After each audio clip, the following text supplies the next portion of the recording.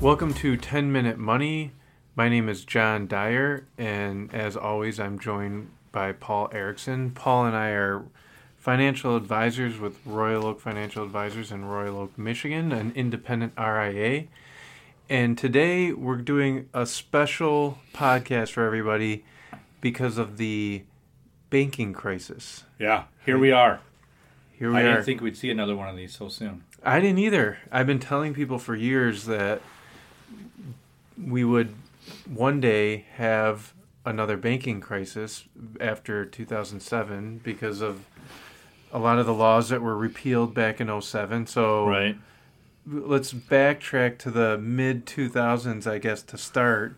Yeah. And the Glass-Steagall Act was repealed. Banks started making really risky mortgage investments, and then like 3 years later, we had a huge banking crisis and almost collapsed the whole banking system. Mortgage meltdown, yeah. Bear Stearns went down, Lehman went down. There were all these shotgun weddings with Merrill Lynch and Bank of America. There was a mortgage company. WAMU was forced to go to J.P. Morgan. I mean, it was horrible back then. It was horrible. Yeah, and then what they did was they came out with Dodd-Frank.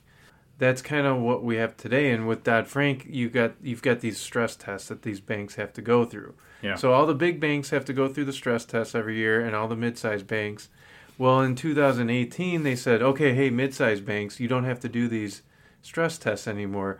Hey, what do you know? 3 years later, I know.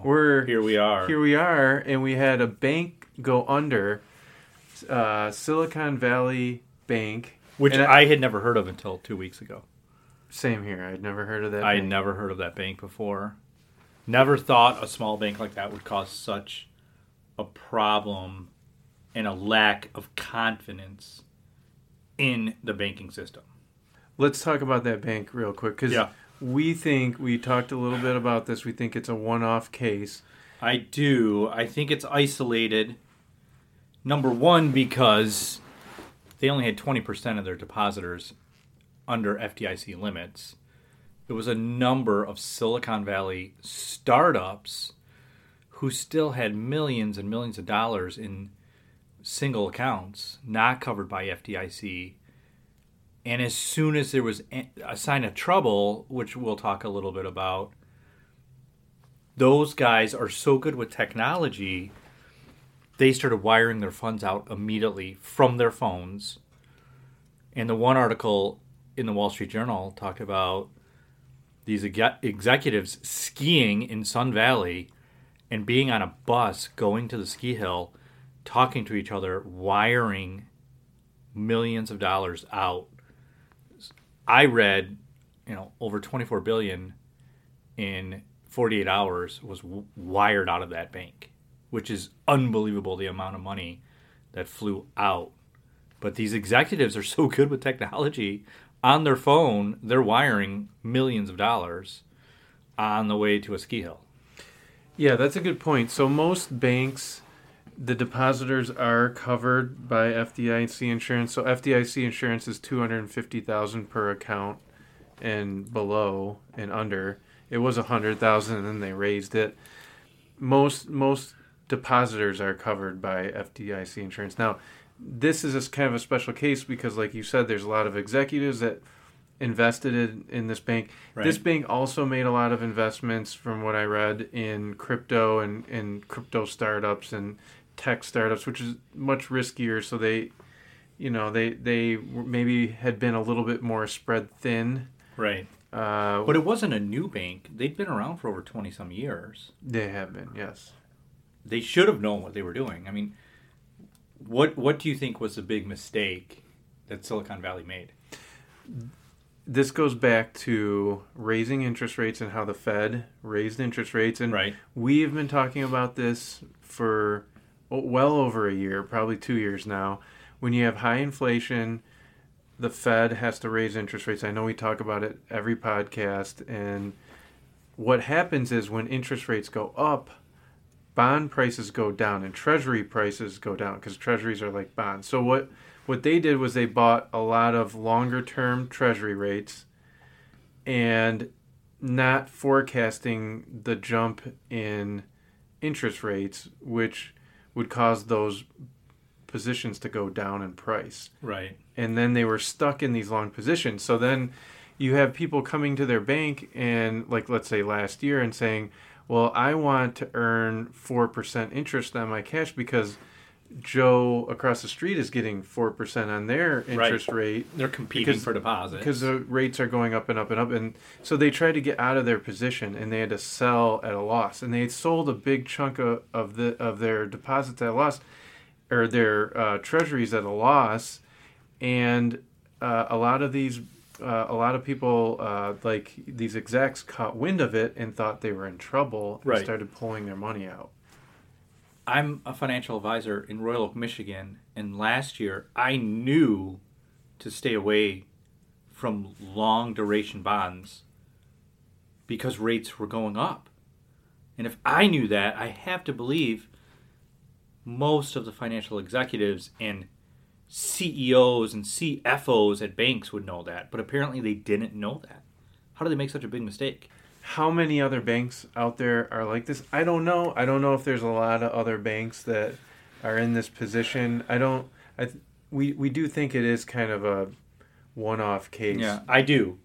I mean, I'm an optimistic person, so I am optimistic, and I hope this is an isolated incident. And other banks are learning from this right now, what not to do. Yeah, I do think that most banks, their depositors are covered by FDIC insurance. Now, I think the Fed did the right thing, and they backstopped all the investors or all the depositors at SVB Bank last week and said, it doesn't matter if you have $2 million in your account, $3 million, we're going to backstop your account and make you whole. I do want to ask you, tomorrow the Fed is going to announce a rate decision. So I want to go on the record with what you think Powell will do tomorrow. He's been raising interest rates around 50 basis points each time lately. I think he's going to back off that and maybe do a 25 basis point rate hike or just no rate hike this time. But I think it's probably going to be a 25. So I agree with you. I think it's 25, and I think he hints at a potential pause in the future. I don't think he pauses yet. I think he leaves the door open for another quarter point in the near future. This, in the long run, may be a good thing because these are the kinds of things that happen when a Fed raises interest rates. They want to break the economy. They want things to. We got a broken bank. They need things to go under. They need to make people nervous so they're not spending money. I agree. And the goal with that, I think, is achieved a little bit here with all this fear in the banks right now. People are a little bit nervous about spending money. The Fed has seen recently a number of job layoffs, cuts across the tech sector. The industrial sector have made some layoffs. And I think that's the Fed's answer to inflation, is they want to see layoffs. And now we have a broken bank. So now there's a lack of confidence. I hope we keep this, at least this level of confidence in other banks. But I think Powell had to take it this far. And I hope he starts to slow down. I do think we've raised pretty close to enough. We got to be close to the end, in my opinion. I agree. Jerome Powell has a history, if you go back to December of 18, of raising rates, I think, a little bit too aggressively. So hopefully, like to your point, he pulls back a little bit and we can kind of let the market digest everything that's going on right now and we don't get too aggressive with it because we don't want more banks to go under. There was some more, I just read this morning, Amazon's laying off more people. It's not a good thing, but for everyone to get over this inflation, I think it'll happen quicker if there are layoffs and there are some banking failures like we saw. So. Right. That being said, I still think buying low feels like this right now. I want people, if they are still putting money into their 401k, to keep putting money into their 401k. I want them to buy shares lower, which they are right now, because 5 years from now, I believe the market's going to be higher. In 2028, I think the Dow's going to be much higher. The S&P is going to be much higher.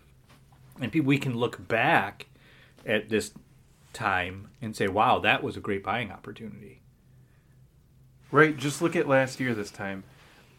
Ukraine was invaded by Russia. Ugh. We thought we could potentially be on the brink of a world war. Right. I mean, people were nervous. We were nervous about the market dropping, and it really turned out not to be that bad. Now, there's always risk when you're investing in the market. There's always a potential for things to get out of hand, having bank runs. But I think the Fed has shown us that they're willing to step in and backstop any run on any bank, stop this from being a systemic thing. That is scary. If they don't want another 2008. Yeah, we don't, and that would really crush a lot of jobs, and it would really hurt the United States, and I don't think they want that. I don't think so either. Going forward, where do you see the market going from here? I still think we're in a bear market. We have one more leg down, like I said in the last episode. We need another 5 to 10%, and then I believe we're out of the bear market. And we could be in the middle of that right now. We could still see another 5% drop, but I want people to still reinvest their dividends or keep funding their 401k, keep buying more shares if you can, grow that portfolio, because you're buying low, and when the market turns, that momentum is going to help them so much down the road. Right. I saw just before we got on this podcast, NVIDIA stock is up like 80% year to date. Yeah, it's a wonderful company. It's a dividend grower.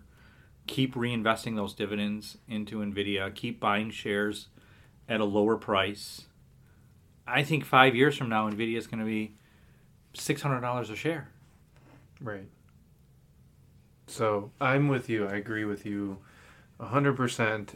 I don't think it's going to permeate through other banks. So. Right. No, I think the same thing.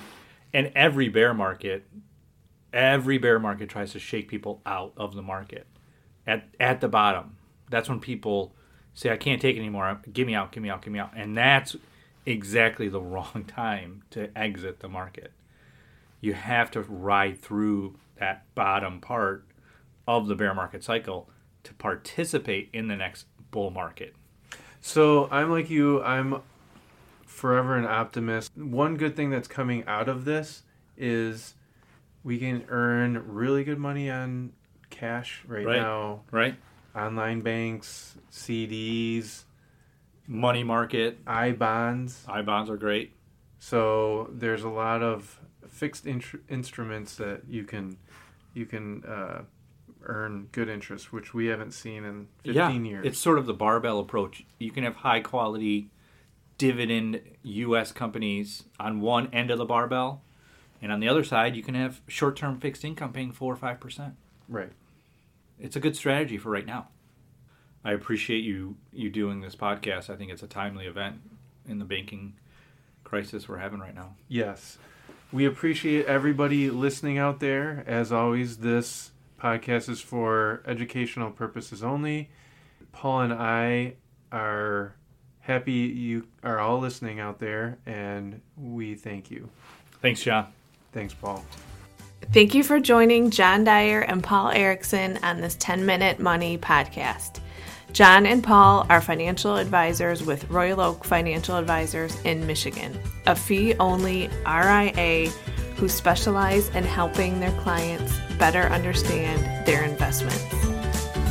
If you watch the pennies, the dollars will come.